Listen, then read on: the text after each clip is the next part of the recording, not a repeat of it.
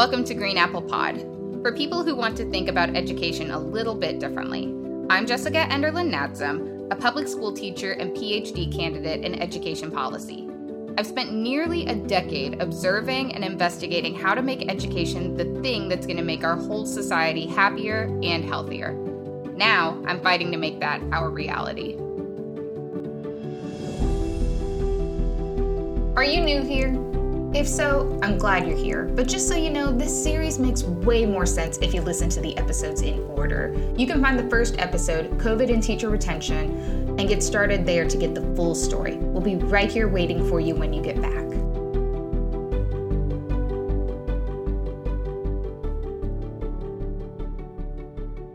Last week, we explored teacher attrition from a different angle. What does it look like trying to hire teachers as a school leader? And what happens when licensure issues can bar you from the classroom? I hope it was thought-provoking for you, not just about what it looks like trying to staff a rural or a high-need school, but also to think about some of the systemic things that may make those big holes in our teacher supply pipeline. We're pivoting away from licensure and hiring today, but we're still sharing teacher stories. We have 2 former educator interviews for you, and both of them are about money. How much money does it take to keep teachers in schools? And then, on the flip side, what happens when money simply isn't enough of a motivator to keep teachers in schools? Better yet, how do we think about compensation for teachers in the first place? And what needs to change in our minds to really elevate the conversation around teacher pay? We're going to hear about all of that and more on this episode of Green Apple Pod, the Teacher Attrition Vortex. This is episode 4, Outcome, Not Income.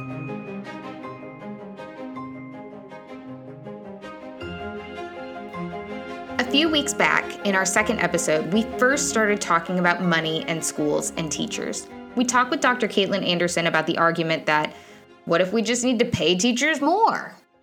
So there's some evidence that it actually takes quite a lot of money to recruit teachers to stay in what we might call hard to staff or relatively disadvantaged districts. So when we're thinking about how much more we might need to pay teachers to go work in a more diverse school, a more economically diverse school, that cost is actually quite significant. And there's been some studies on this, and I don't know the exact numbers off the top of my head, but it's expensive, which is again the kind of my point about it's not necessarily a solution that needs to be just everywhere we need to pay more, because that's going to be very, very, very expensive. When what we really need to be thinking about are how do we address the inequities in terms of where teacher shortages are and where they have a hard time getting quality teachers.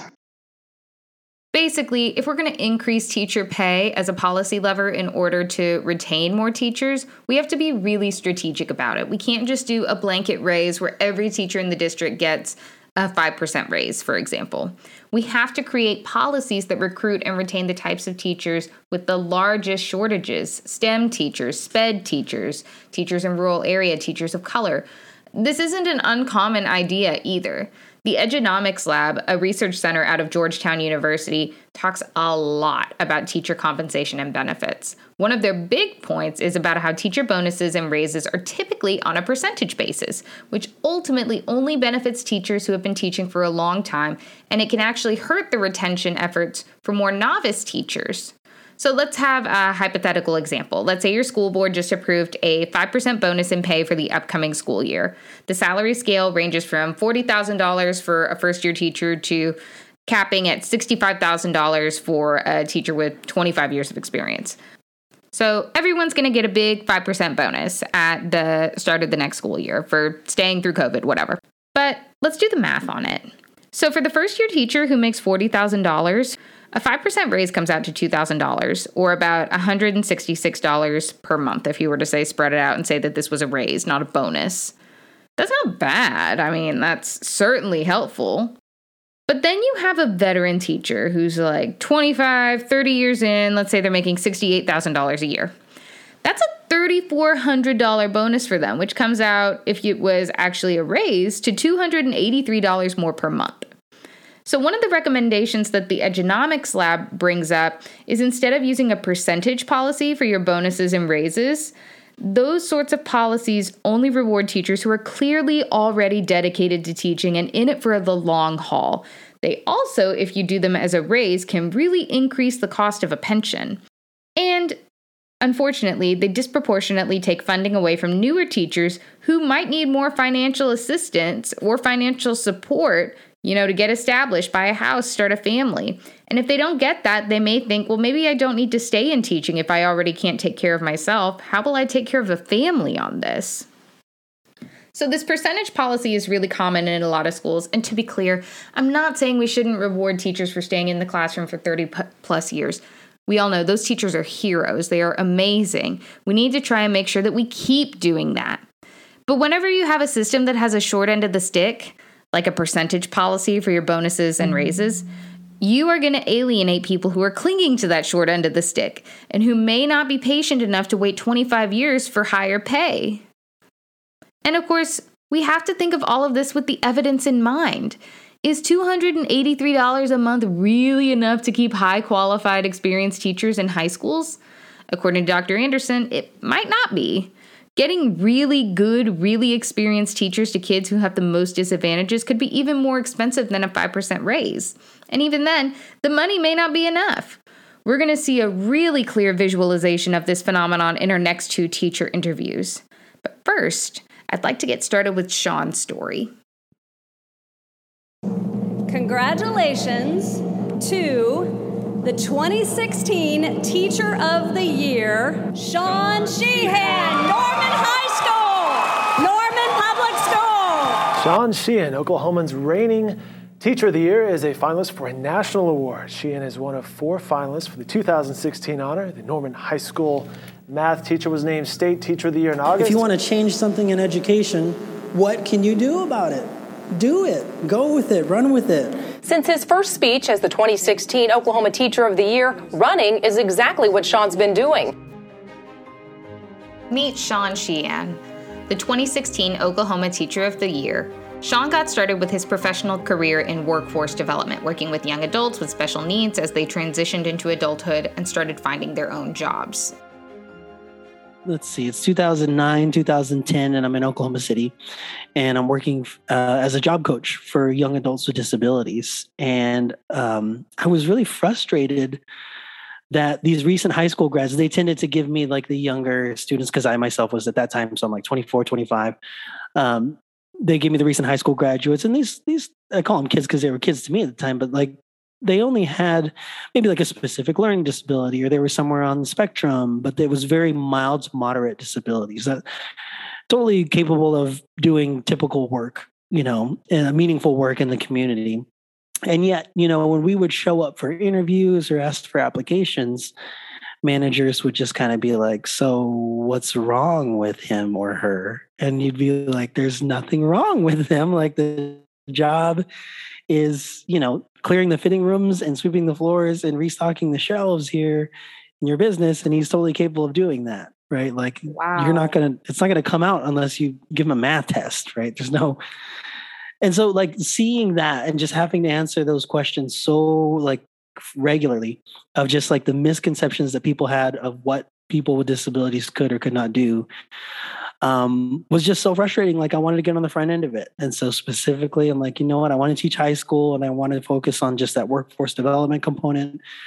So I went to the University of Oklahoma, got my master's in special education and started teaching math. It's actually it was a total roll of the dice as to like why I'm teaching math. I like was indifferent and I got certified in English and math.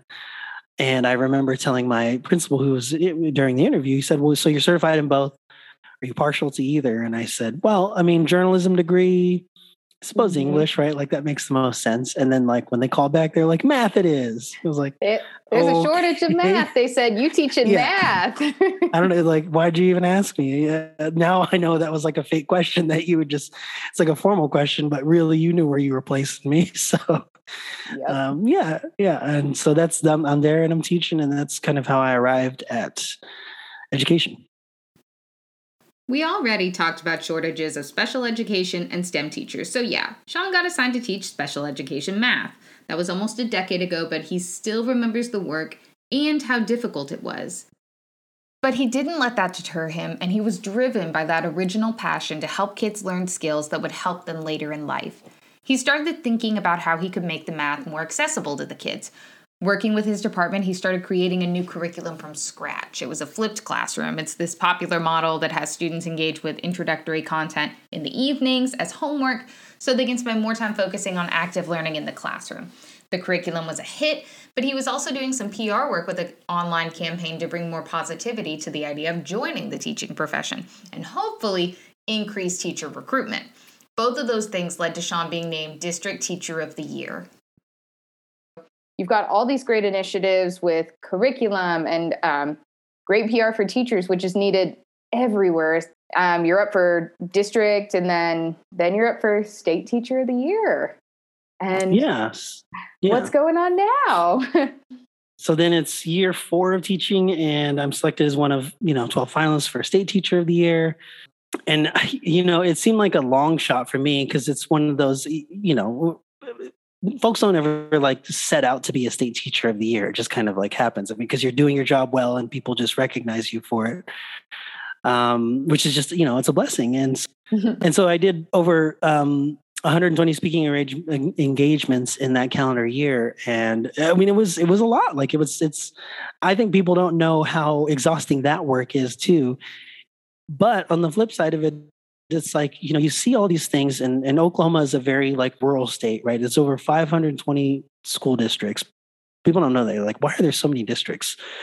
Because they just think of like Oklahoma City or Tulsa or Norman, the big cities. But it's largely rural. And so after that year, what is, you hold back the curtain and I'm like, gosh, I have to do something about this. Like, I can't just go back to teaching math. Sean's whole experience with teaching and education changed that year. He saw things across his state that he couldn't ignore. So he started advocating for change to teacher pay, and when state legislators couldn't commit to raising teacher pay, he decided to run for office himself and make the commitment for them. And so it's the 2016-17 school year. And I decide, you know what, I'm going to run for Oklahoma State Senate because my guy who currently represents me is like clearly anti-public education. And that's not like an opinion. Like, he supported and tried to pass bills that were going to cut funding for public ed. Sean had a platform and he had a passion. He chased it down to the campaign trail. But unfortunately, that trail didn't lead to an office at the state capitol.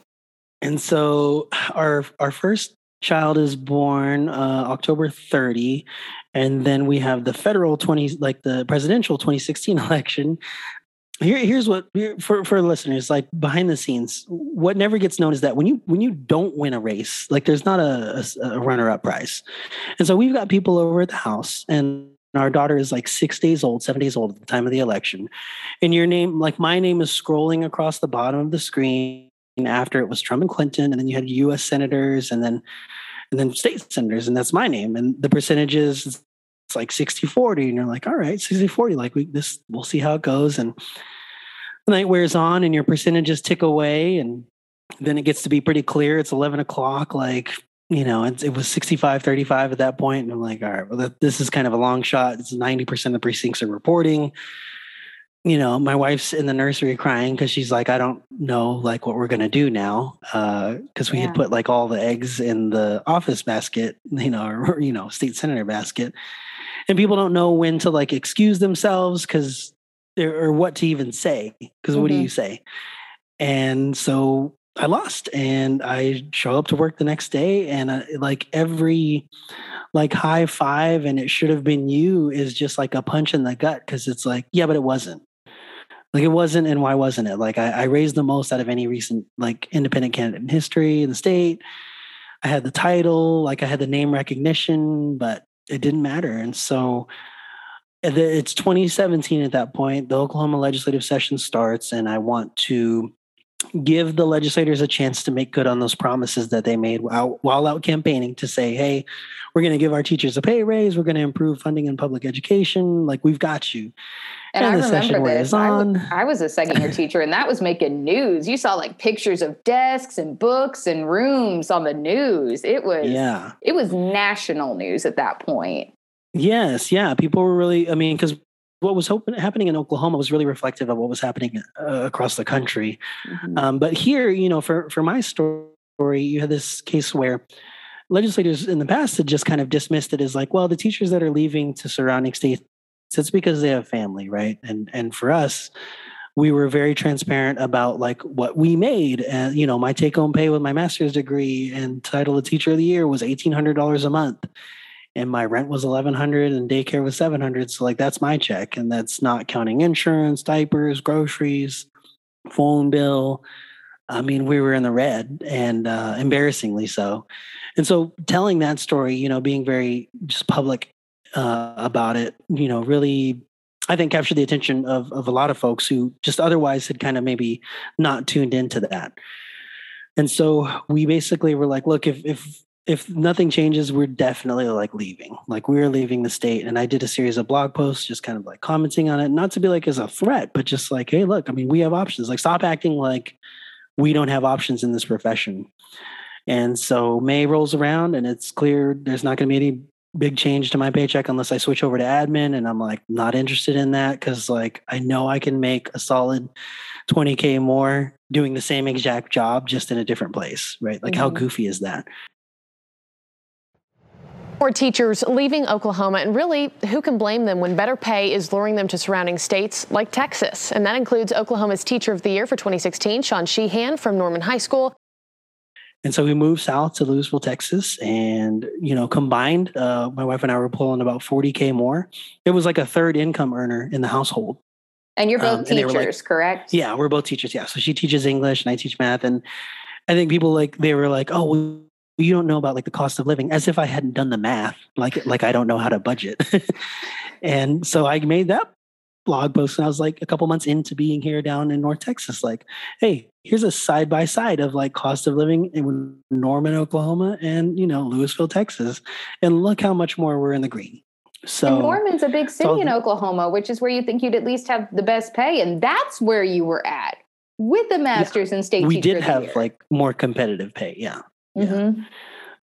So yeah, we called it and we moved down, and then we're in a good district that welcomed us with open arms, and we're happy to be where we are. And just like that, another amazing award-winning teacher out of a classroom. Granted, Sean wasn't gone like all the way. He was just next door, so to speak. But that's one more classroom of kids who lost out on having that high-quality teacher who needed that teacher because the teacher literally didn't have enough money to live off of.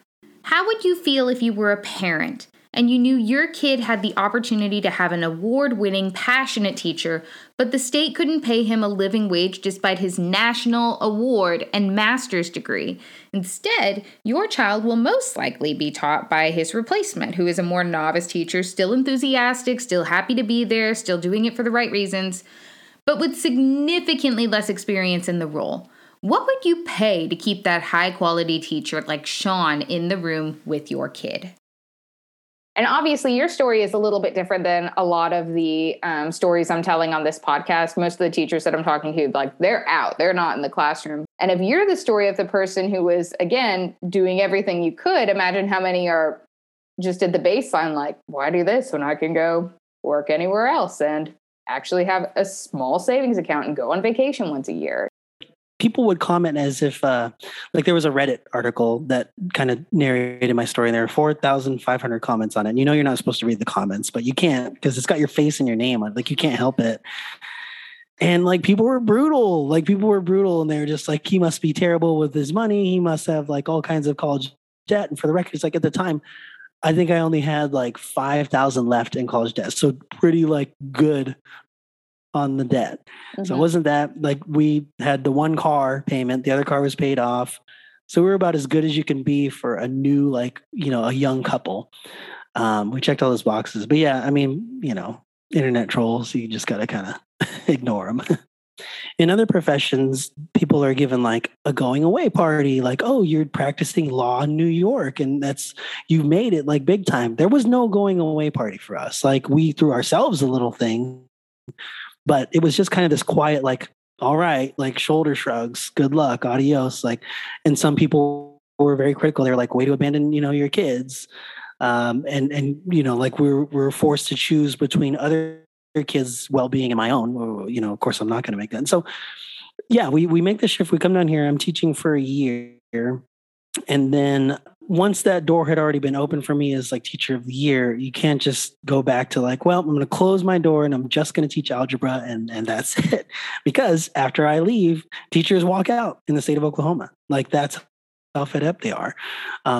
Because now they have just this collection of stories from educators who have fled to Missouri and Texas and Kansas, surrounding states, all of which are offering higher pay. Leaving teaching is hard. Leaving a place you teach at when you don't want to, but literally can't afford to stay, that's even harder. And that's what happened to Sean. In the years since, Sean has slowly moved more into education policy, now working as the Director of Governmental Affairs at his Texas school district. He managed to do the job for a while on a part-time basis, which let him keep his classes in the morning and do meetings in the afternoon. But in the past year, he's transitioned it into a full-time role. But he still does a lot of work to make schools the best they can be for students. Unfortunately, Sean's story is not unique. A 2019 report on the Oklahoma State Department of Education website says Oklahoma lost over 30,000 teachers between 2012 and 2018, and this was before COVID-19. The report then goes on to say that pay increases alone won't keep them in classrooms, but a large group of that leaving population says it would have made a difference in their decision to go or stay. Now, that being said, pay isn't the only thing that keeps teachers in classrooms. We talked about it before in episode 2, and we're going to see it in action through our next interview. Sometimes teacher pay, even when it's high, just doesn't make up for all the extra duties that come with teaching. If you know a teacher, or if you are a teacher, you know this is not an 8 to 3 gig. It's bus duty at 7, it's carpool until 4, it's lesson planning after dinner, it's grading on Sundays, it's basketball practice before dawn, it's side jobs in the summer. And for some teachers, all of those extra duties can add up fast, literally. And not just in cash, but also in time. And this is where we meet Rachel. Rachel is from New Jersey, but she got her start as a teacher in a very rural Mississippi town right out of college through Teach for America. When she thinks back to her first years of teaching, the memories are full of challenges, a lot like Sean's, but they're also full of that same fulfillment. I was like, all right, cool.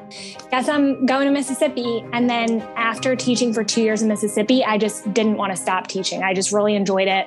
And I felt like for like the first time ever, I felt like I had like a responsibility that really made sense and that made a difference. And like, I felt like I was waking up with purpose, not just like survival of I need to make money to pay for college or pay rent or whatever. It was like, wow, I'm like, it really matters that I'm doing this. So then I kept teaching after that. Rachel's start was in a super rural school district that didn't have a lot of resources. It struggled with its own teacher attrition crisis. And as a result, the school utilized a short schedule and lots of holidays to keep the school open. While there was extremely low pay, Rachel remembers a very good work-life balance by her second year. I definitely had the most success in classrooms where like I built really strong relationships with kids and didn't have to use any kind of like system for management, that kind of thing. All of those things that I learned, those like nuances to teaching, they just like came with time. So it was like a bumpy road for a little bit and then it sort of smoothed out. And I feel like by the end of my second year, which of course was in Mississippi, by the end of that second year, I really felt like I like had a good stride, really surprisingly very balanced in my life because the school day there was so short. Really? Yes. It was like 7:55 to like 2:15. Yeah. Maybe because of the bus schedule or something? They had to get them home, but crazy. Yeah, it was the only school in the county. Some kids had like a 2-hour bus ride. Mm-hmm. with high school. So like typically I think high school days tend to be shorter because they don't put all the fluff in there. They were short on teachers. So there weren't a ton of like elective sort of things. And I felt like we had off like all the time. Like we had half days and holidays. Like it felt like all the time. So my second year, because I felt like I hit a good stride with planning, because I knew like what worked the year before, I felt like I had stronger classroom management, having a really short work day and like plenty of time off. I just really felt like I had a good work-life balance after that second year. Rachel completed her 2-year commitment with Teach for America, and like many TFA teachers, she decided to go back home afterwards. She had learned a lot, she loved her kids, but she was ready to get back to her family. She also thought she might be a little more financially stable now thanks to the AmeriCorps grant, a loan forgiveness grant you get for participating in Teach for America or other AmeriCorps programs. So to be clear, this is a little bit off track, but since this is the quote-unquote money episode, I'm going to go ahead and keep this in here. Some people know that when you complete AmeriCorps programs, you get $6,500 per year of service in whatever AmeriCorps program to use for future tuition or to pay off student loans. So in TFA, at the end of your 2-year commitment, you get $13,000, and you can use that towards grad school. You can pay off your loans. It's actually a really big recruitment tool for the program. But what they conveniently leave out is that your loan forgiveness money from teaching will be taxed as income once you cash in on it. Yeah. So I specifically remember at one of our TFA meetings, we were talking about this like $10,000. And I had told my friend, I'm like, I need that money. Then I go to this event or something, people at TFA, and they're like, be careful with that grant money. I'm like, what do you mean be careful with it? They're like, if you use all of it at once, you're going to get so screwed on your taxes. They consider it a gift, even though you can only use it to pay off your government subsidized loans. So money I borrowed from the government, then I'm taking money that the government is gifting me, and I have to pay my own money taxes to pay their gift. And it would be like $3 or $4 grand. So I did use it and I had the money to pay, but I was very careful when I did pay for it. I didn't know that was how it worked. And so I used $6,000 at a time. And so I think it was 12 total. And the first year I used mine for my master's tuition. So I just sent it directly to them. Keep in mind, I was in grad school. So I was getting that, American Opportunity Credit, Lifetime Learning Credit, whatever. So I always got a refund. Like it was always enough. It pushed it back. So I didn't know you got taxes. Then I finished my master's, used the last $6,000 to pay off some loans.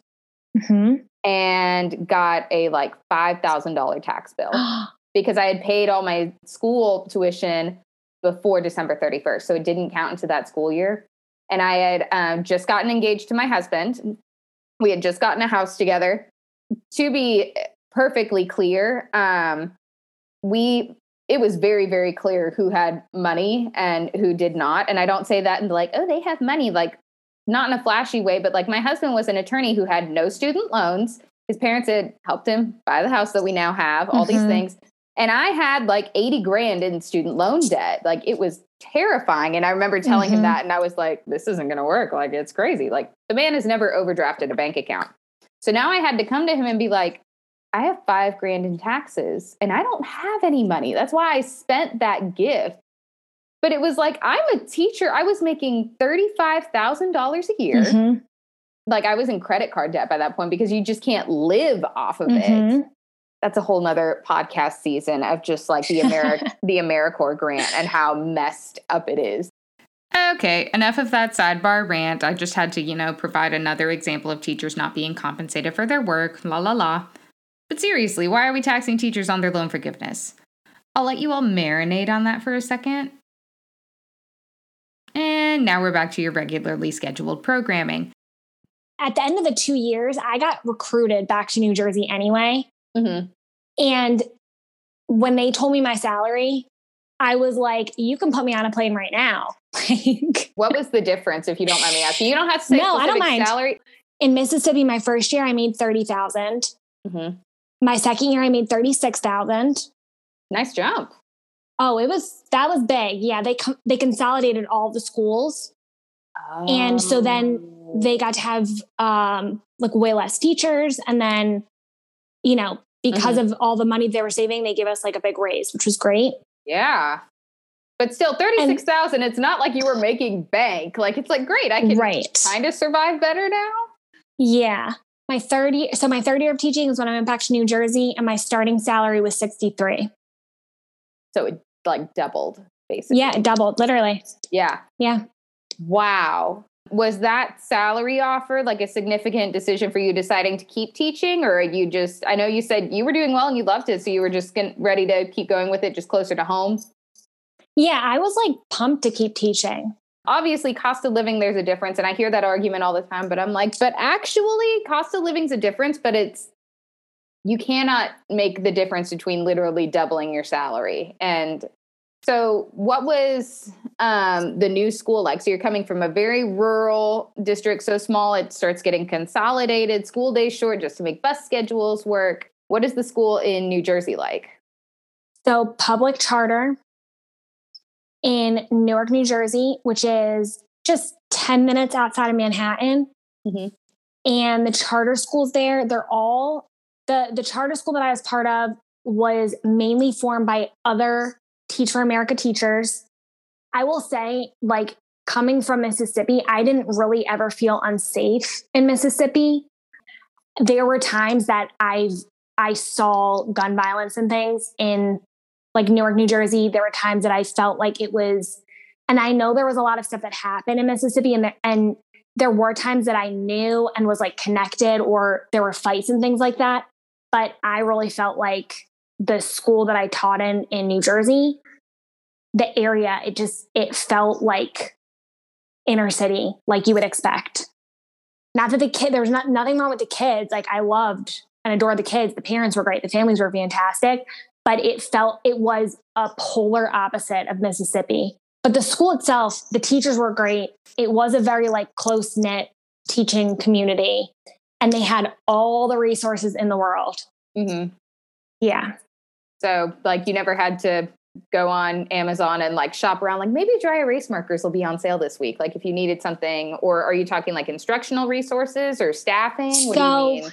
It was everything. So if I wanted something like dry erase markers and they didn't have them at the school, or for science, for example, let's say I was I really need these chemicals for an experiment that I want to do. They would be okay, that's fine. Just order them and send us the receipts and we'll cut you a check. Wow. From a public charter. Yeah. That's dang. This school, the culture of the school is if you work hard enough, anything's possible, right? Mm-hmm. And if you have to get it done, just figure out how to get it done. Mm-hmm. So part of that is sometimes teachers would literally sleep at the school. People would get to school at 5 a.m. People would be working 24/7. And I'm not exaggerating. So the culture was burnt out quick, real quick. And then the other part of it is that in Mississippi, my class sizes, my biggest class was maybe 25 kids. My classes in New Jersey, my first year, I had 3 classes. They were an hour and a half straight. I had 40 kids in them. Just packed into a room, just you. Yes. It was brutal. Brutal. We've talked about big changes that happen when you move schools before, and in that regard, Rachel's experience wasn't much different. Except she was making way more money than most teachers in her situation. She was getting paid for all her overtime, unlike so many teachers who put in the long hours for a fraction of her salary. But because of that, she felt like she couldn't complain, and she didn't think she could stop. So I was just hanging on by a thread. No joke. And that is insane. That is insane. Yeah. But then at the same time, you're how much can I really complain? I'm here in New Jersey. I'm making way more money. I do have some amount of support. I had people who are really trying to coach me and really I had a coach that was in my room every week, and I got way better at teaching, but it was way harder.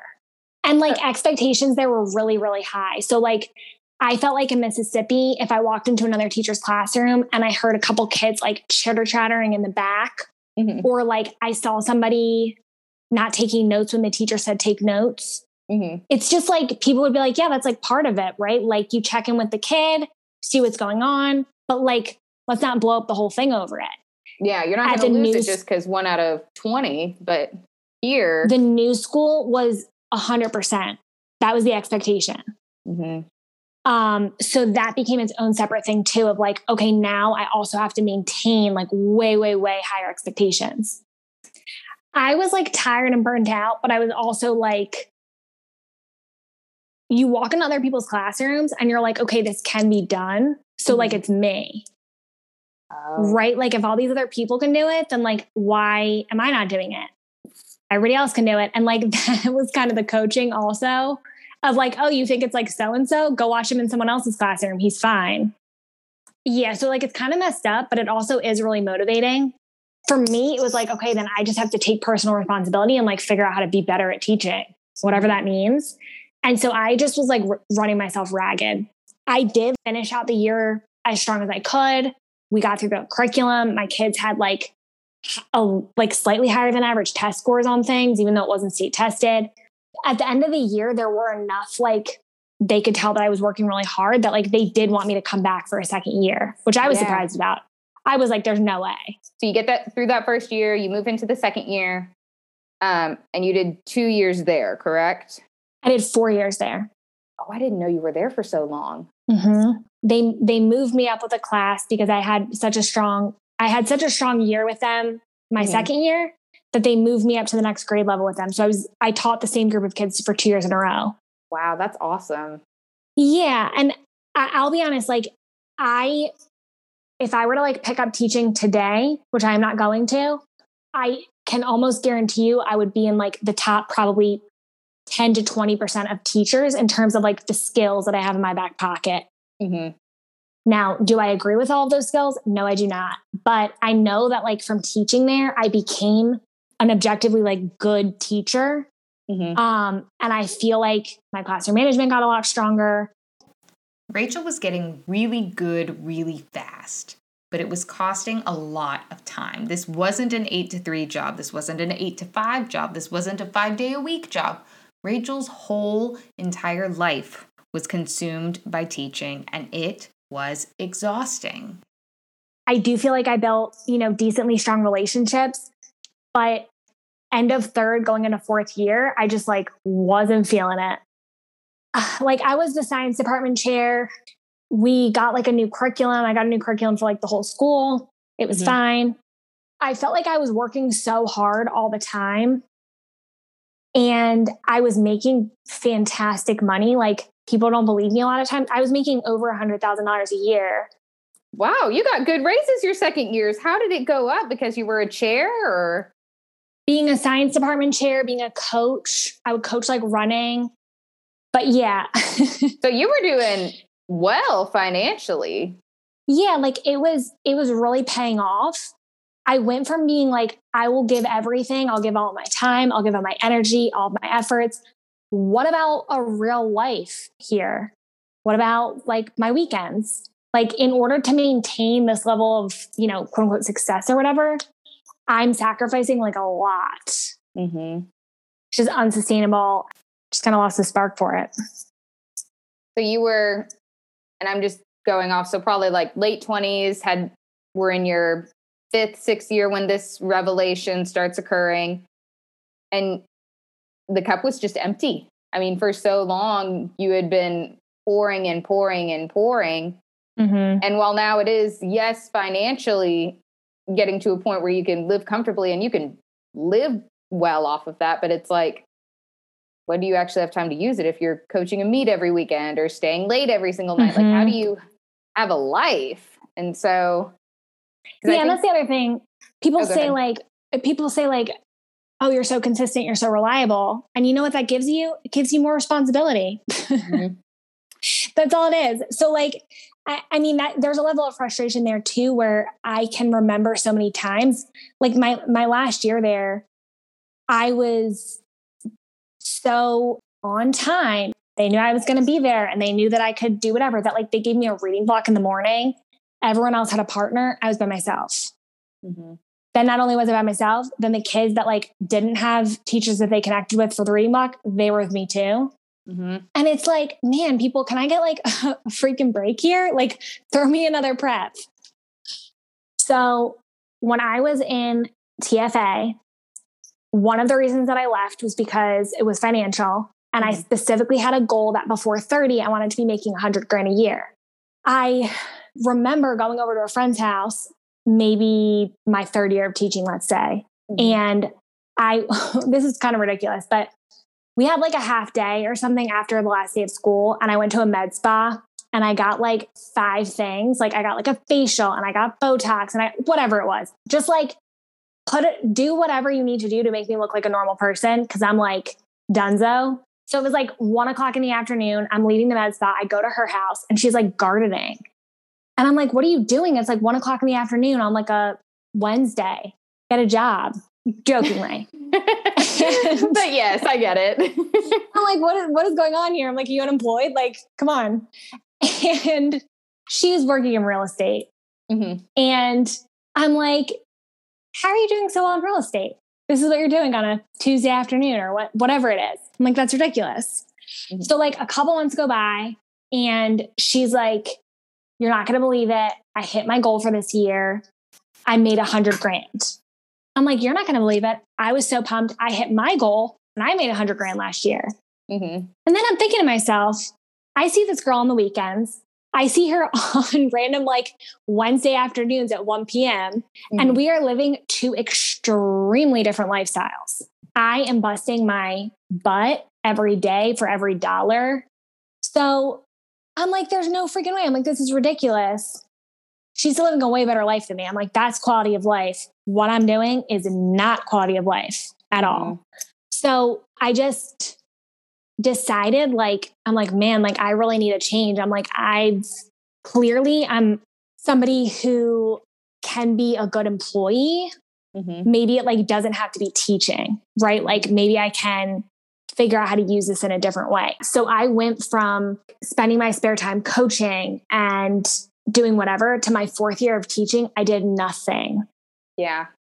I showed up there 45 minutes before the kids and I walked out the door with the kids. Yeah.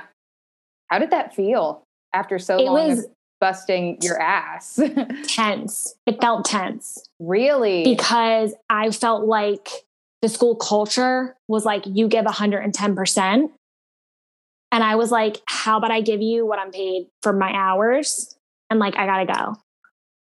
Wow. Yeah. So it became a lot of like setting boundaries, saying no, and people being like, but last year you took on XYZ, but like it can't be a thing. So it was really hard. Because I felt like I was friends with like my coach and like the other people in my grade level. And I felt like they were offended. I don't know. Offended is not the right word. They expected me to give every single thing and more. And I was like, I only have like this much.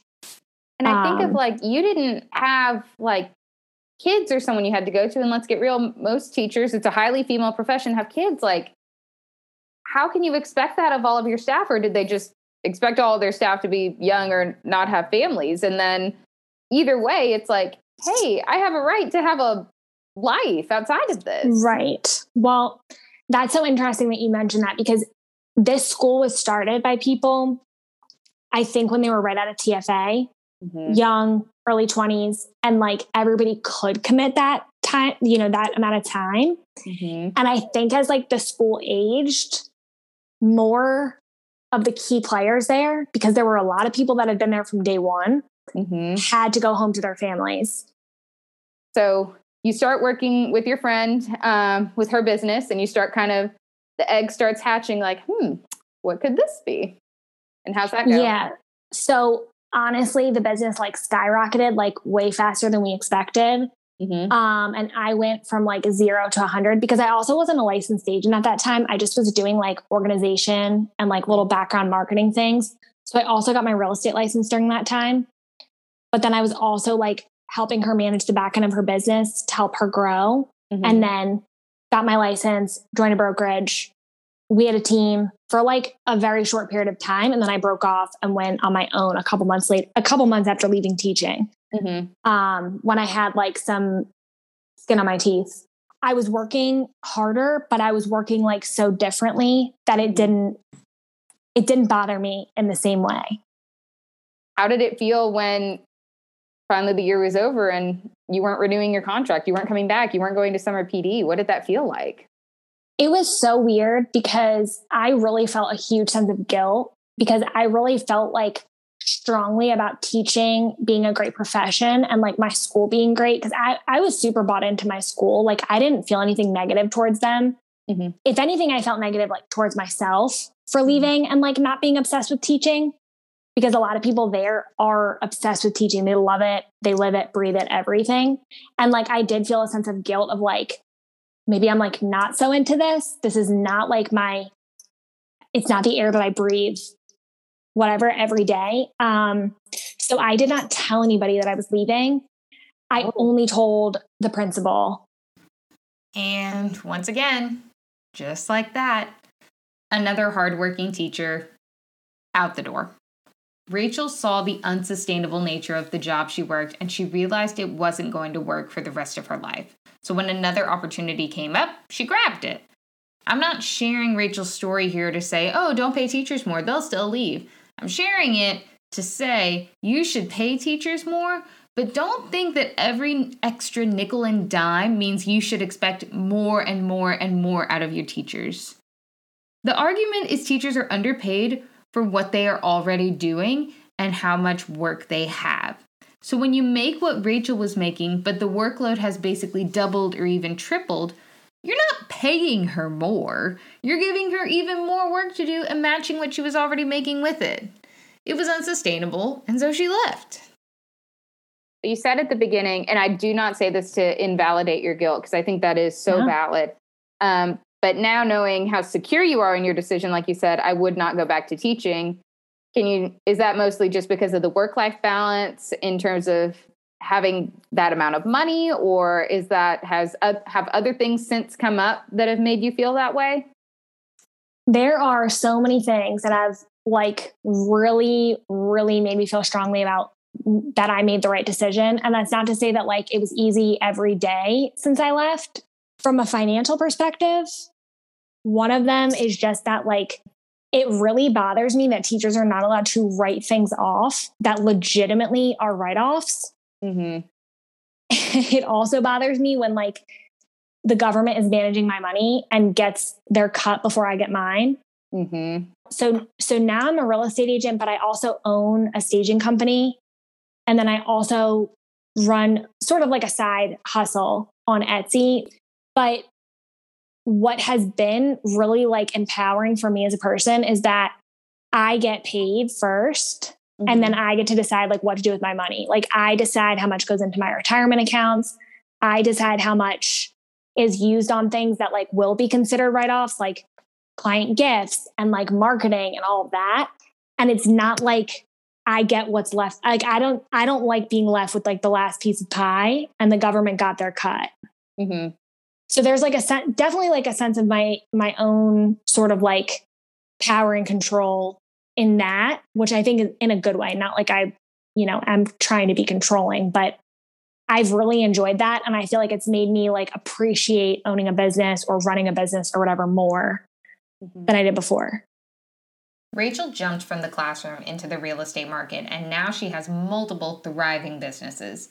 She still works her butt off, to be clear, but she does it on her own terms now. She has more control of her finances, more control of her time, and she's not tied to her school for every single penny and in return, every single minute of her life. Rachel's story ends as the perfect transition to our final guest today, an edupreneur or educational entrepreneur, whose professional work is all about helping teachers gain financial freedom through their own businesses. You might have seen stuff kind of like this on TikTok or other social media. Teachers who've left the classroom, they start their own tutoring companies, they become virtual assistants, they do social media, stuff like that. Now, this person doesn't exactly fit in that box, Because while she does help teachers build businesses, she's very vocal that teachers deserve more than what they get now. They deserve lives like Rachel's, making 6 figures, thriving, and in complete control of their professional lives and their finances. Now, I'd like you to meet Erica. So my name is Dr. Erica Jordan Thomas, and who am I? I am an educator at my core, and I'm also an edupreneur, so an educator who's also an entrepreneur. And how my career started, I started my career as a teacher. So I was a high school math teacher in Charlotte, North Carolina, and then just a variety of experiences that I had as a teacher confirmed that like it was my life's purpose, and a theme that has occurred throughout my career, which I'm sure we're going to get into a little bit more, is that every time I've noticed that every time I've been exposed or learned about some type of inequity, I feel called to do something about it. So that's what brought me to teaching. And then as a teacher, I saw the next level of inequities at a school level, which is what inspired me to become a principal.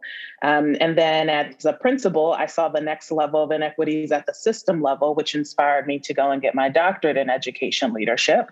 And so now I run my business full time, which is an education consulting business. And I am a business coach in kind of the most simplest way for educators who are on their journey of launching and growing a education consulting business too.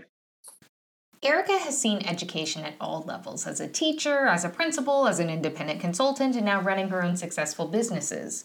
She's motivated by a strong desire to solve problems and provide solutions. And as we all know, we could fall down dozens of rabbit holes if we tried to examine all of the inequities in public education.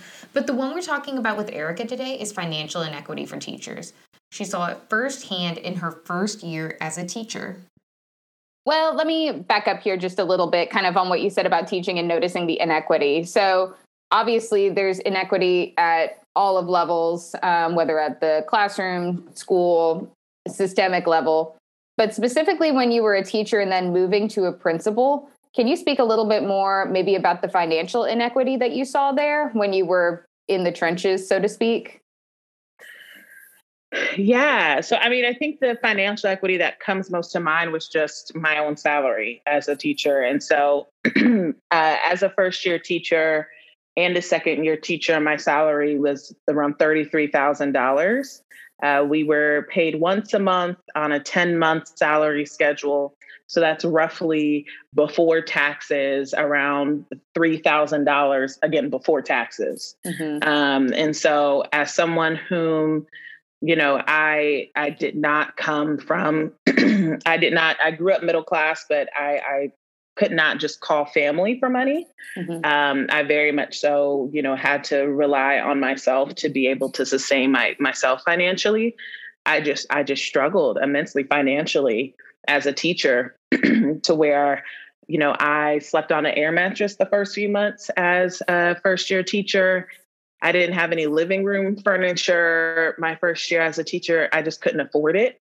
And I remember my second year of teaching, I had to make a serious decision because I was like, I love what I do, but I actually cannot afford to continue to be a teacher because I am barely breaking even, like barely breaking even any month. I actually don't have any disposable income. Mm-hmm. And so that was kind of that's the most stark one that comes to mind is I remember, making that decision of I immensely love my kids and love what I do.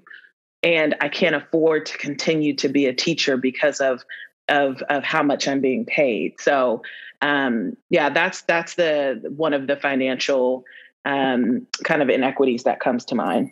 Mm-hmm. And that inequity is not limited to just you not barely breaking even. As a result, your district lost a really great teacher because you couldn't afford to stay in that job. And so just to emphasize how big of an impact that left, can you remind us some of the amazing things you did in the classroom? I know you've got a couple of things related to maybe test scores and some other stuff you did while you were teaching for a couple of years. Yeah, sure. So I taught before Common Core. And so I was a high school math teacher. So I taught Algebra 2 and Geometry, which were the two. I taught 4 preps, but the 2 tested preps, state tested preps, were Algebra 2 and Geometry. And for Algebra 2, it's been 10 years, and so I'm trying to make sure I don't get my numbers confused. But we started, I believe, at 17%, and my students, 96% of my Algebra 2 students passed the state test. And then for Geometry, we started at, I want to say 27%, 86% of my students passed the state test. And so I have no shame in saying I was a damn good teacher. I was a really good teacher. So. Mm-hmm.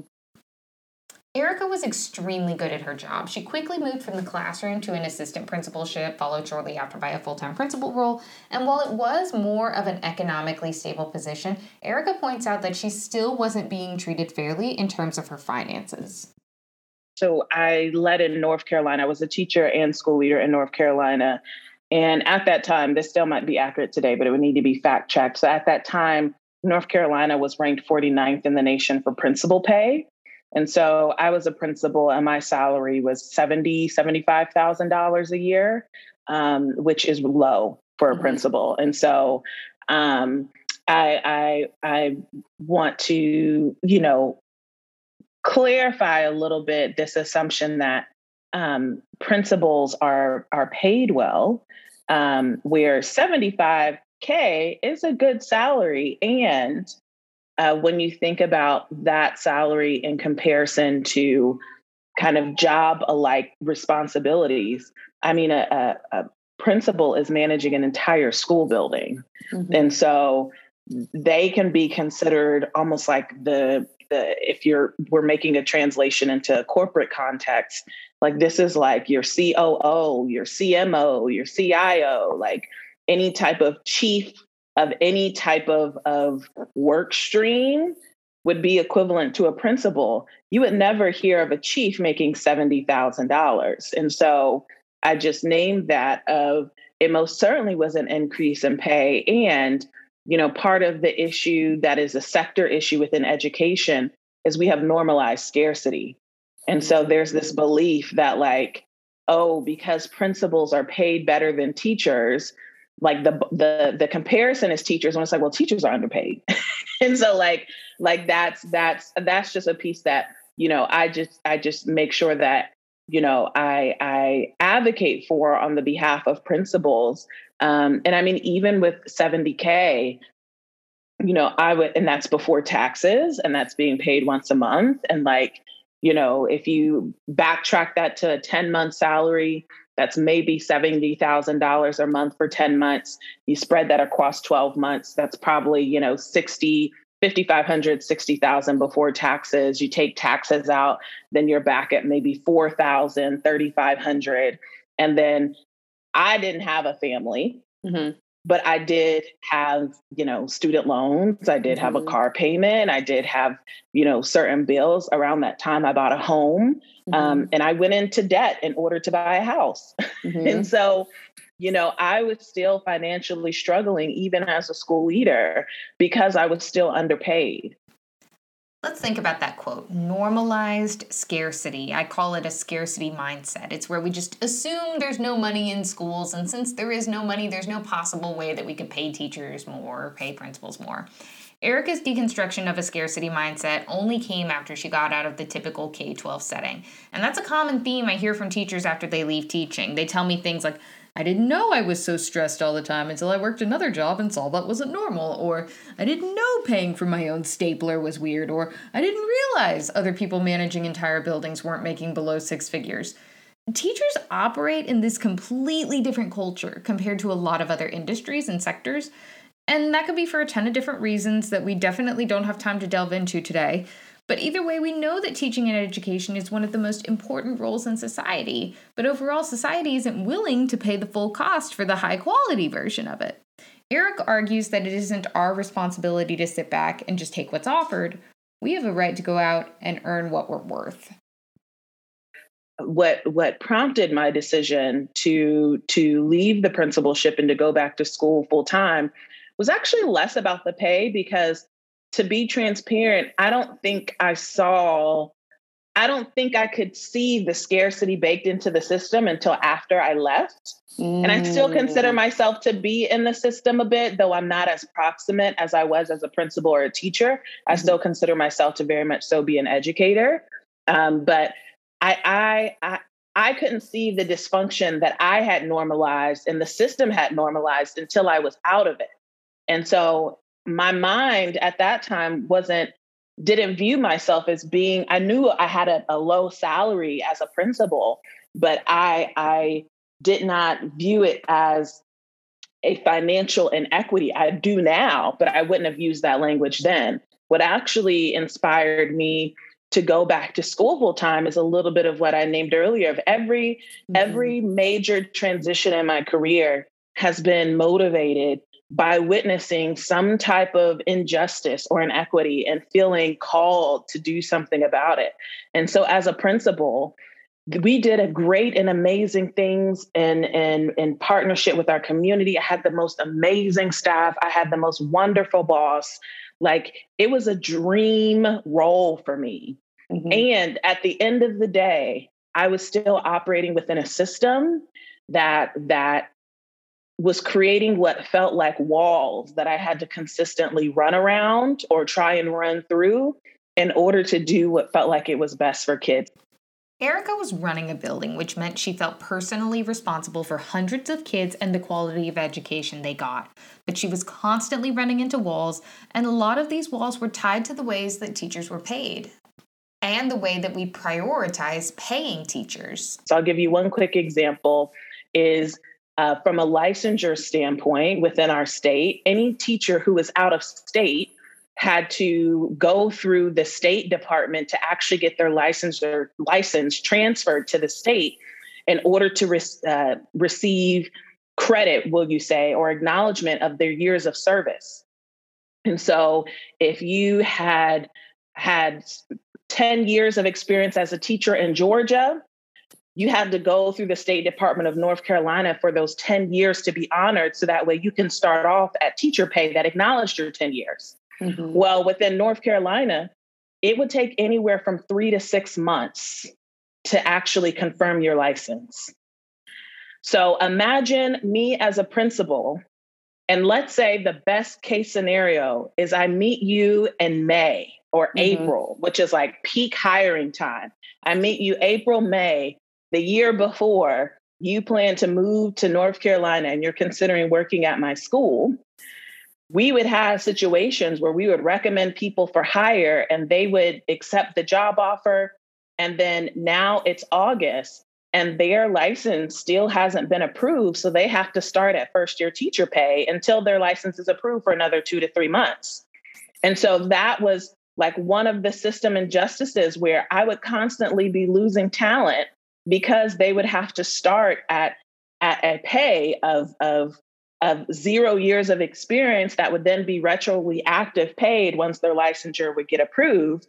But that was the challenge that we would have to deal with. And I understand the humanity of people working really hard. And to be honest, it's not my problem if the state is understaffed and they can't process all these applications.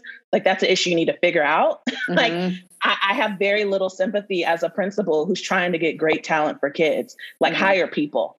And so that was one of the many systems injustices that I was like, I love the work that I do as a principal, and I am operating within a system that is making what is already hard work even harder. And I want to study, what does it actually mean to create change at a system level? And a school is a system, but schools also operate in a larger ecosystem. And that's the system I focused in. And I don't want to, I say this, and I say it with a asterisk because I don't want my statement to be taken the wrong way, but even classrooms are systems. The work that a teacher does is hard, but it is easier to move a classroom than it is to move a district. And so, and I don't say that to diminish the work of a teacher, because teachers work extremely hard. And we have more great individual classrooms than we have great school districts. And so because of that, there is a complexity at the system level that is like takes a very intentional type of leadership and research and like investigation and knowledge and skills that I wanted to take time to be able to study that, to be able to figure out what would it actually take to make what happened in my classroom, the magic that happened in my classroom, the magic that happened in my school, to happen at an entire system level. So that's what inspired my transition to leave the principalship and go to get my doctorate full time. Erica left the K-12 system. She was frustrated by the systems that were creating inequitable outcomes for students, whether because teachers literally couldn't afford to live on their salaries or because school leaders couldn't change problems at the state level. So she sold her house, she packed everything up, she moved north, and she enrolled in a doctoral program at Harvard University. Last year, Erica graduated from that program after working part-time as a private consultant and full-time as a grad student. But like I said earlier, she's deconstructed this scarcity mindset around paying teachers, in part because she's lived and worked in a place where graduates are expected to do well financially, and they are given the tools to do so. She's seen what it's like to have expectations of generating wealth. But not everyone should have to attend an Ivy League school to break even on their bills every month, and Erica's determined to get those resources into the hands of teachers. When she says she wants to break down systemic barriers, she means like break them down with a sledgehammer. Her work with Get Launched Consulting is all about getting teachers resources to build their wealth rather than keeping them trapped in places that operate with that scarcity mindset and often leave teachers with very few options for financial freedom. On the Get Launched Consulting side, you know, our vision is that we are disrupting the racial inequities within the system through empowering those who are closest to the problem to be closest to the power, right? And so what I mean by that is that traditionally, when we think about who an education consultant is, if you are to Google the top education consulting firms, the two most frequent results that you will see will be Boston Consulting Group and McKinsey. Those are two management consulting firms that happen to have education departments. And if you do some research on their website, there are clear perspectives and voices and identities that are missing. And to me, I consider that to be incredibly problematic, that we have normalized those who are not of the community to be experts. And when I say not of the community, I'm talking across all identity markers of experience. If you've never taught before, I don't believe you should be consulting with the school. That's my personal opinion. We have normalized that those who don't share the racial background of our students are experts in how to solve problems for students that are historically marginalized and oppressed within our community. We're outsourcing to people who don't identify with the community. I consider that to be problematic. Erica goes deep to identify the source of problems, and she calls them out.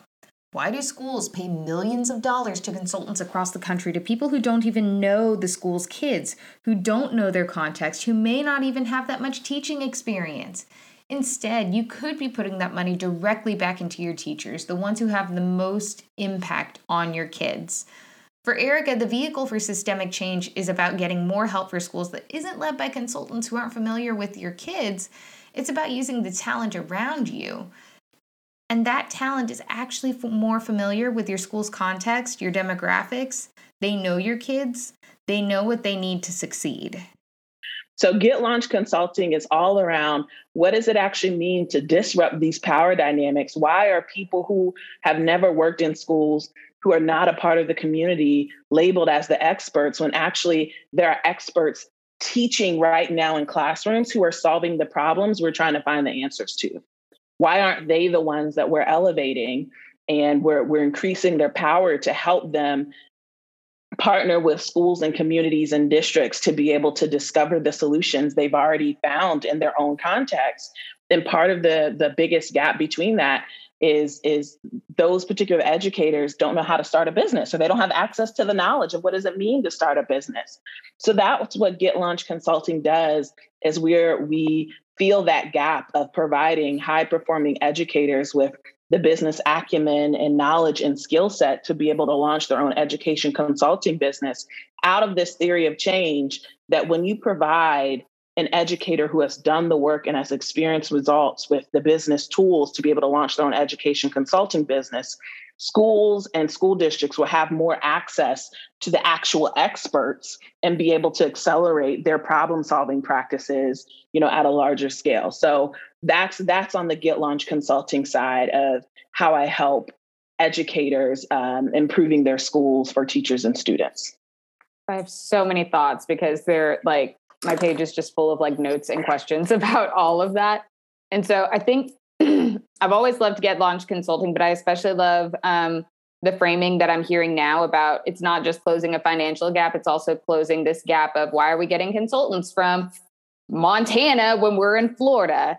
Right. And that's something I'm actually studying now, is especially with all of this ESSER money, which I think is great. And I think it is much, much needed. These are not new problems, but they have been exacerbated.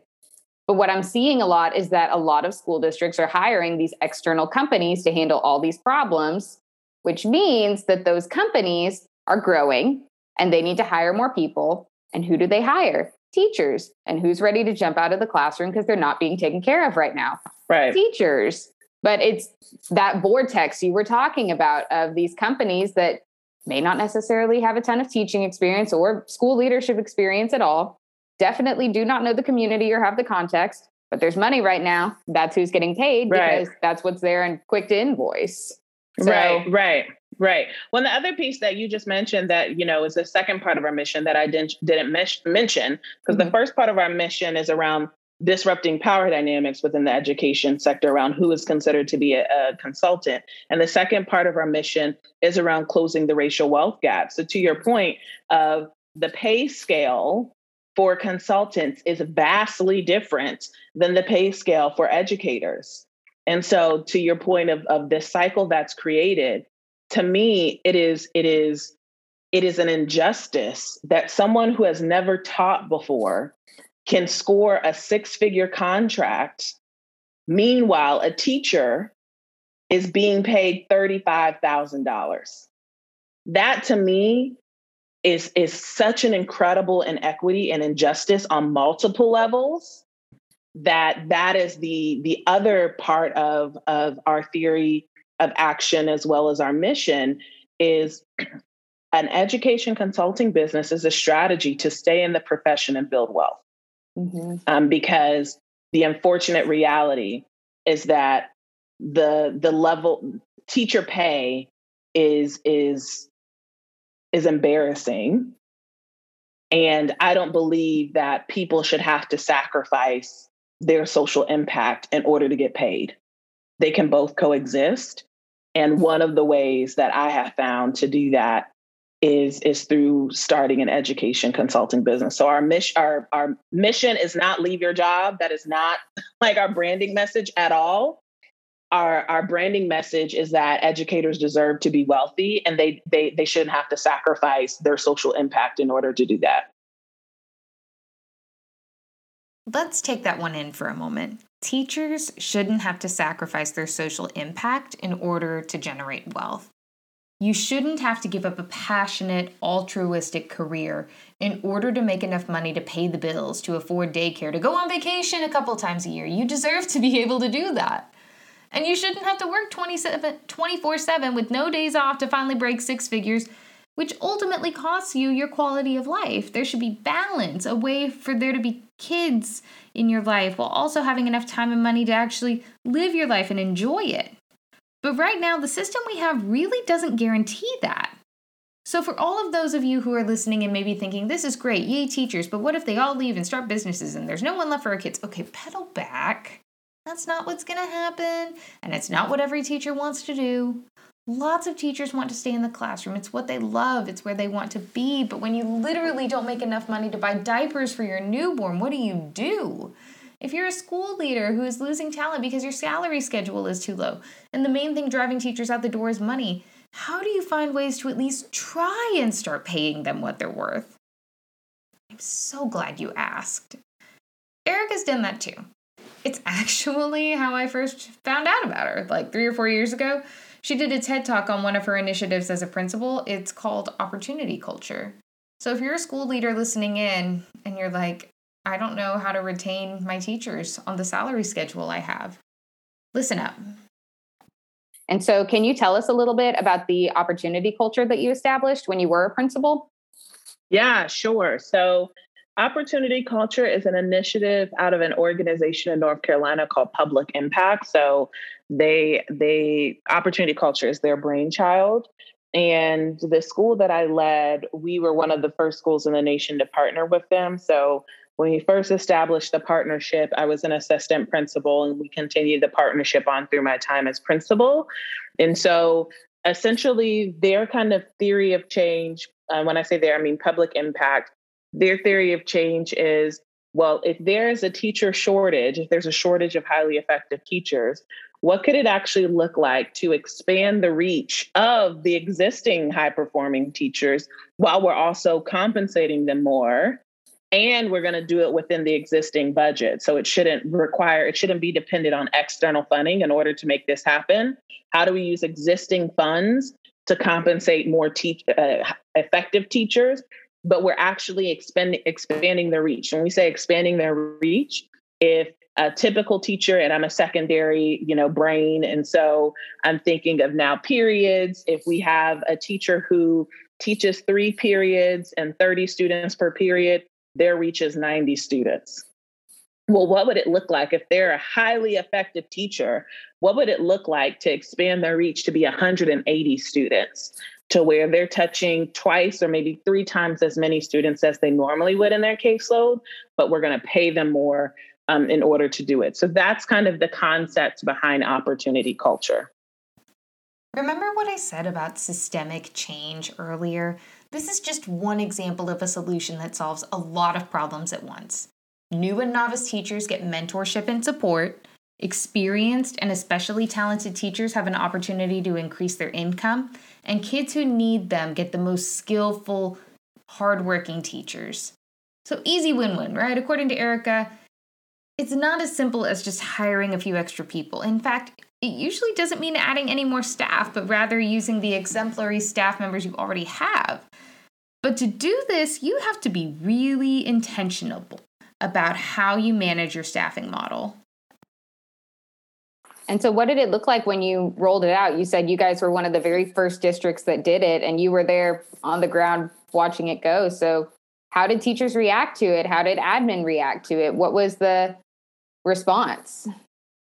Yeah, so the rollout happened over 2 to 3 years. So the first year, so actually let me clarify one piece, is that with opportunity culture comes creation of new positions. Mm-hmm. And so it's also requires you to evolve your staffing model to where in most schools there is, a principal, assistant principal.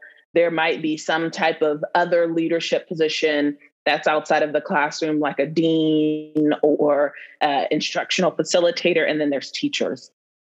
In opportunity culture, and all this stuff is on Public Impact's website, but they propose additional teacher positions that, because typically with roles that are outside of the classroom, they're typically still not teaching. They still don't have a roster of students.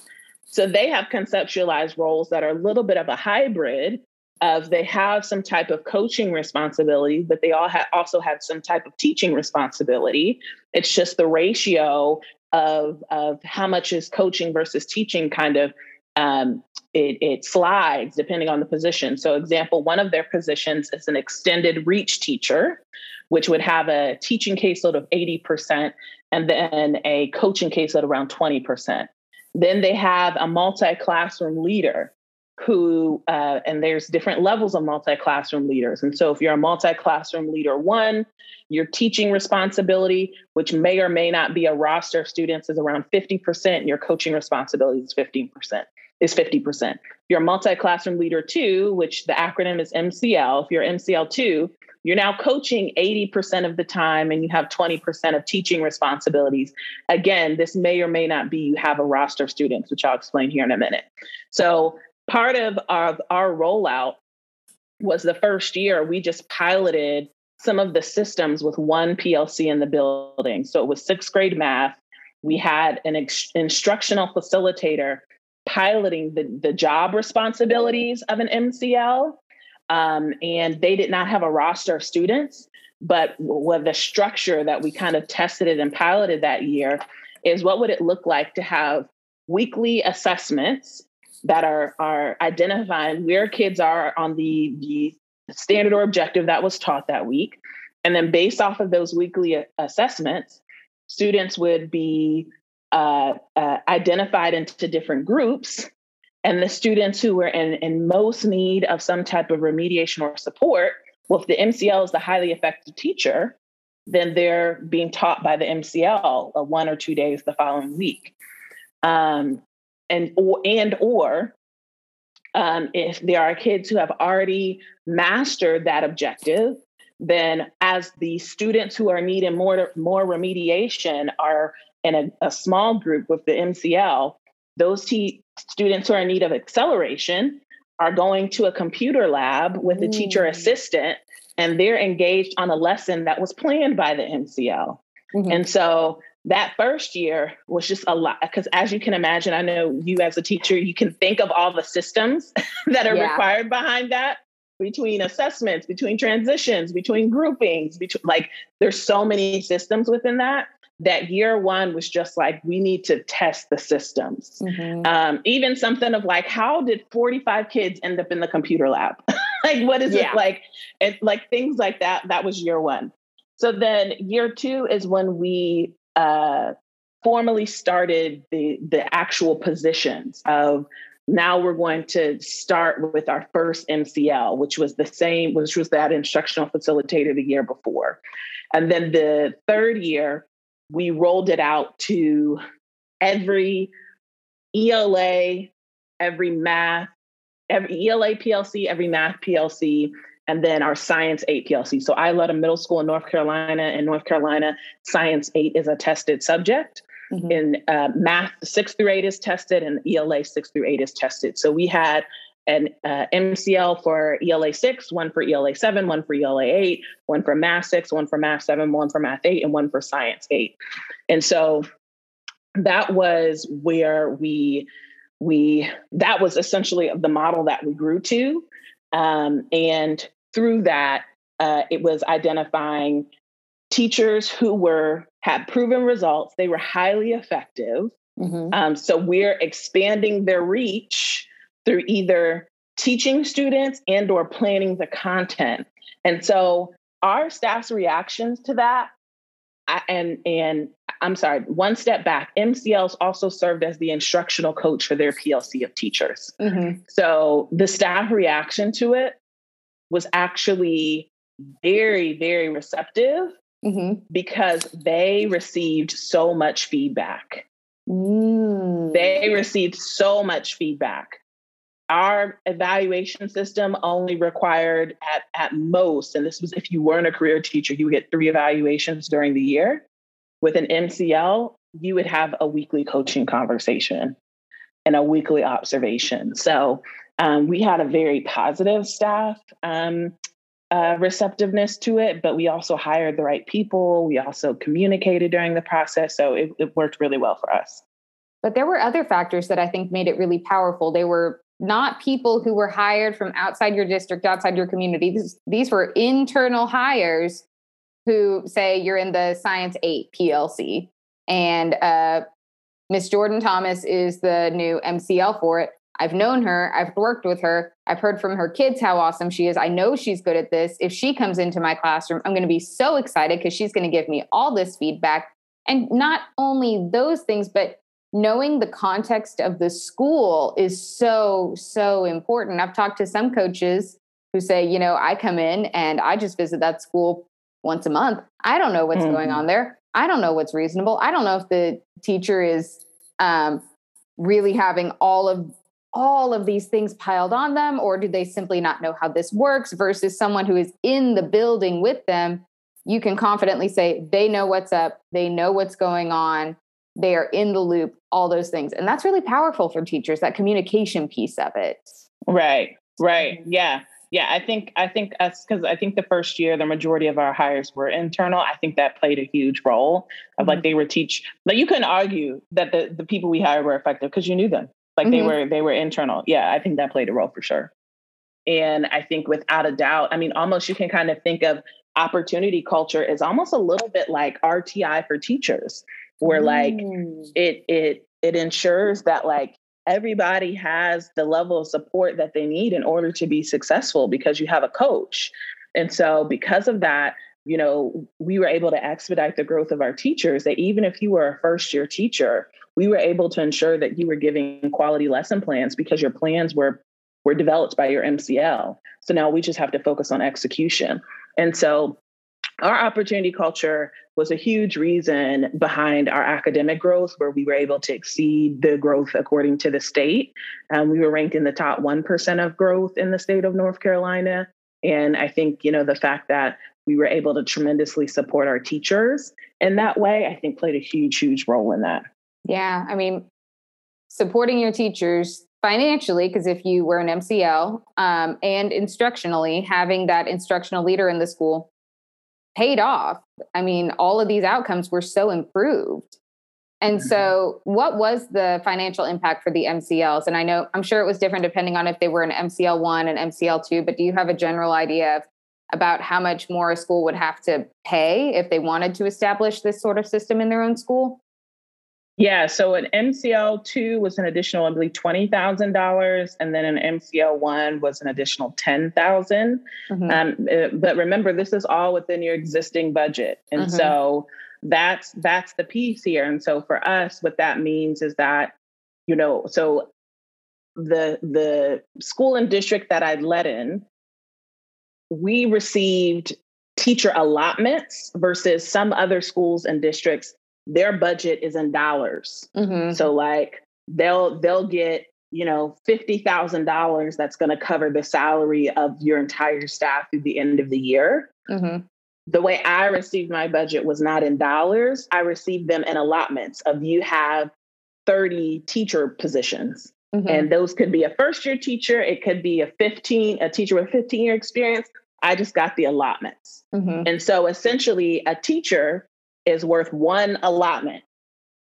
An MCL 1 is worth 1.2 allotments, and an MCL 2 is worth 1.5.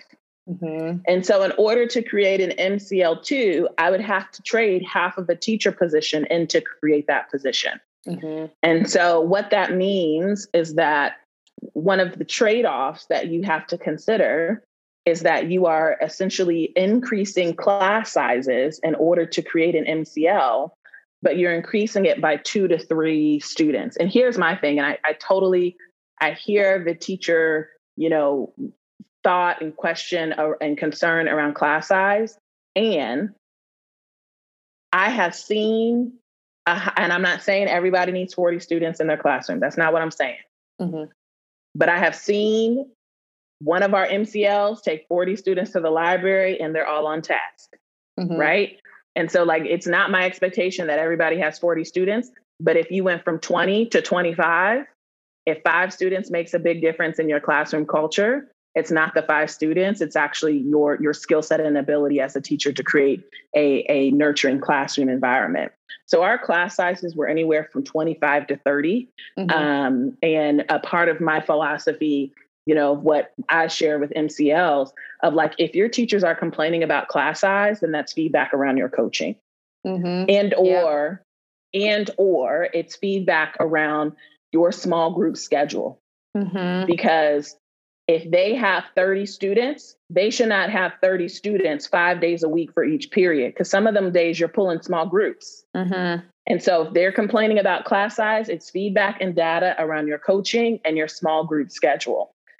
So that's essentially from a budget standpoint, how it worked out. No, but I love how you framed it though, because I think that's an important thing. A lot of school leaders would ask when they heard this, they'd be like, well, that's great, but there's no way that I can make this fit in my school budget without losing a position, which terrifies a lot of teachers or a lot of school leaders and teachers, because they know those class sizes go up. And there's lots of research on class sizes and things like that, but I know that's all very dependent on context. But like you said with yours is kind of covered because it's like, well, yes, your class size is going up, but realistically, you won't have that whole class every day of the week because your small group should be pulled. And those are the kids who are going to need a lot of academic help anyway. Then on top of that, you've got an instructional coach coming in regularly, weekly, Right. who is going to teach you the strategies how to handle that. And so it covers the problem before the problem should begin. Right. And also, too, a part of this is just like, and I think this is, just the reality in education where like sometimes it's like we have to make some choices of given that there's a teacher shortage, do I try and hire 4 teachers in a PLC? Or do I try and find 3 teachers and give them an amazing coach? Yes. So like, I think I hear people on the like, well, I don't want to lose a teacher, but it's like, but can you find a high quality teacher? Yeah. Because you're banking on that additional position being filled by a high quality teacher who's experienced and knows what they're doing and like is has the results and data to back it up. And my reality was I could not. In April, I felt like I could have a shot at that, but after May, it's like the NFL draft, and I know there are some anomalies of amazing Hall of Famers that have been drafted in the 15th, 16th round. I don't even know how many rounds there are in the NFL draft, but like when I'm talking about kids, I want a first round pick. Mm-hmm. I want a first round pick. When it comes to May, that's like 15th, 16th round. And like at that point, I cannot confidently say that I am going to be able to find a highly effective teacher to fill that position. So I think that's the other piece that like we just have to acknowledge that like there's a real issue when it comes to teacher pipeline and teacher talent. Mm-hmm. And that's a whole nother systemic issues that school leaders on their own cannot solve. But Right. I think that is a helpful message for them of if you're going to be hunting for teachers come April, are you going to spend all your time trying to fill every single spot when you don't know how high quality that fill is going to be? Or could you focus on changing your own internal system to support the staff you have? Right. There's a lot to unpack in this model and a lot of work for school leaders who want to make this kind of change. But it's being done in schools all across the country, and it gets skills support for teachers and financial support for expert teachers and does what needs to happen to make school a productive environment for kids. Now, is it perfect? Probably not, but that's the nature of the beast in education. No one program or model will ever be a perfect fit for every single school. Schools are too diverse, too unique. They have too many contextual factors made up of all the different kids who attend them for any school to ever fit into a single mold. But could this method, this opportunity culture, be a way for some schools to support teachers and increase pay for teachers who deserve it? Yeah, it totally could be. And hopefully this tool will spark some ideas for some districts or buildings that need some fresh ideas. And if you need any help bringing those ideas to fruition, feel free to connect with Erica for more ideas.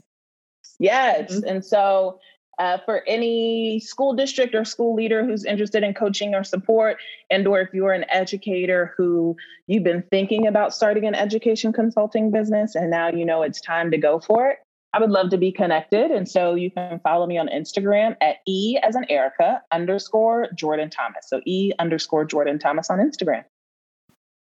The title of this episode is Outcome, Not Income. If you're a teacher, you've probably heard this phrase, but lately it's come under fire as a sign of toxic positivity in education. It kind of means like, oh, well, if we're in it for the kids, then the money doesn't matter because it's all about their outcome, not our income. Yeah, the money does matter. Passion ain't free. And just because we aren't paying as much doesn't mean the cost doesn't come out somewhere else, whether it be our time or our health or both. We talked a lot about pay for teachers today, but probably not in the way all of our listeners expected. The rhetoric I hear most often as a teacher and as a researcher is a blanket, we need to pay our teachers more. And while that may work for some, it doesn't work everywhere. Just look at Rachel's story. What strings came with that increased pay? It's also about a conversation on how districts and schools spend their money. Why do they invest in companies far away with no connection to our kids when we have master educators and innovative problem solvers right in our own buildings? It's about the mindset. Why is it so ingrained in our culture that education is cheap, that we can't pay our teachers more? Why do we ask so much of our educators and then get upset when the results aren't the best? We're asking for name brand education and paying for generic services, so why are we expecting gold when we're paying for brass?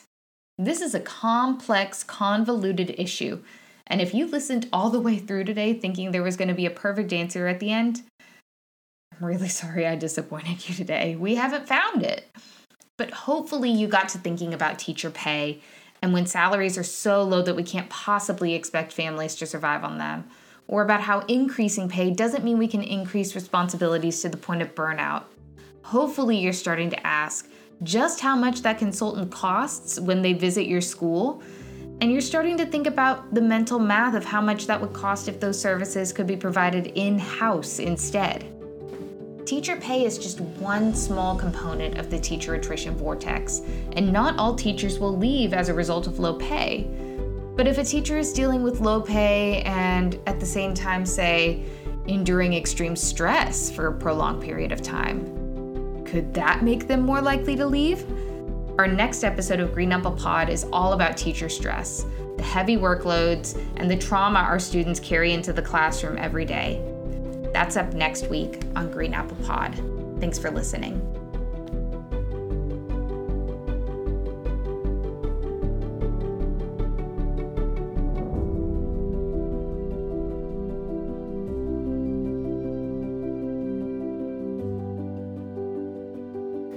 If you found this episode interesting and enjoyed it, please give us a rating and a review. The most important element of these stories is the lived experiences of teachers and education stakeholders. To share your perspective or to give feedback on this episode, please leave a voicemail or text message at 334-472-4019. You can also send a message through our website, passion2progress.com/contact, or direct message our social media pages on Facebook, Instagram, or Twitter. This has been Green Apple Pod, hosted by Jessica Enderlin-Nadsum and produced by Ruth Amundsen. If you would like to follow along and learn more, please subscribe to our host organization, Passion to Progress, on Facebook, Instagram, Twitter, or LinkedIn. We are available for listening through Apple Podcasts, Spotify, and Podbean.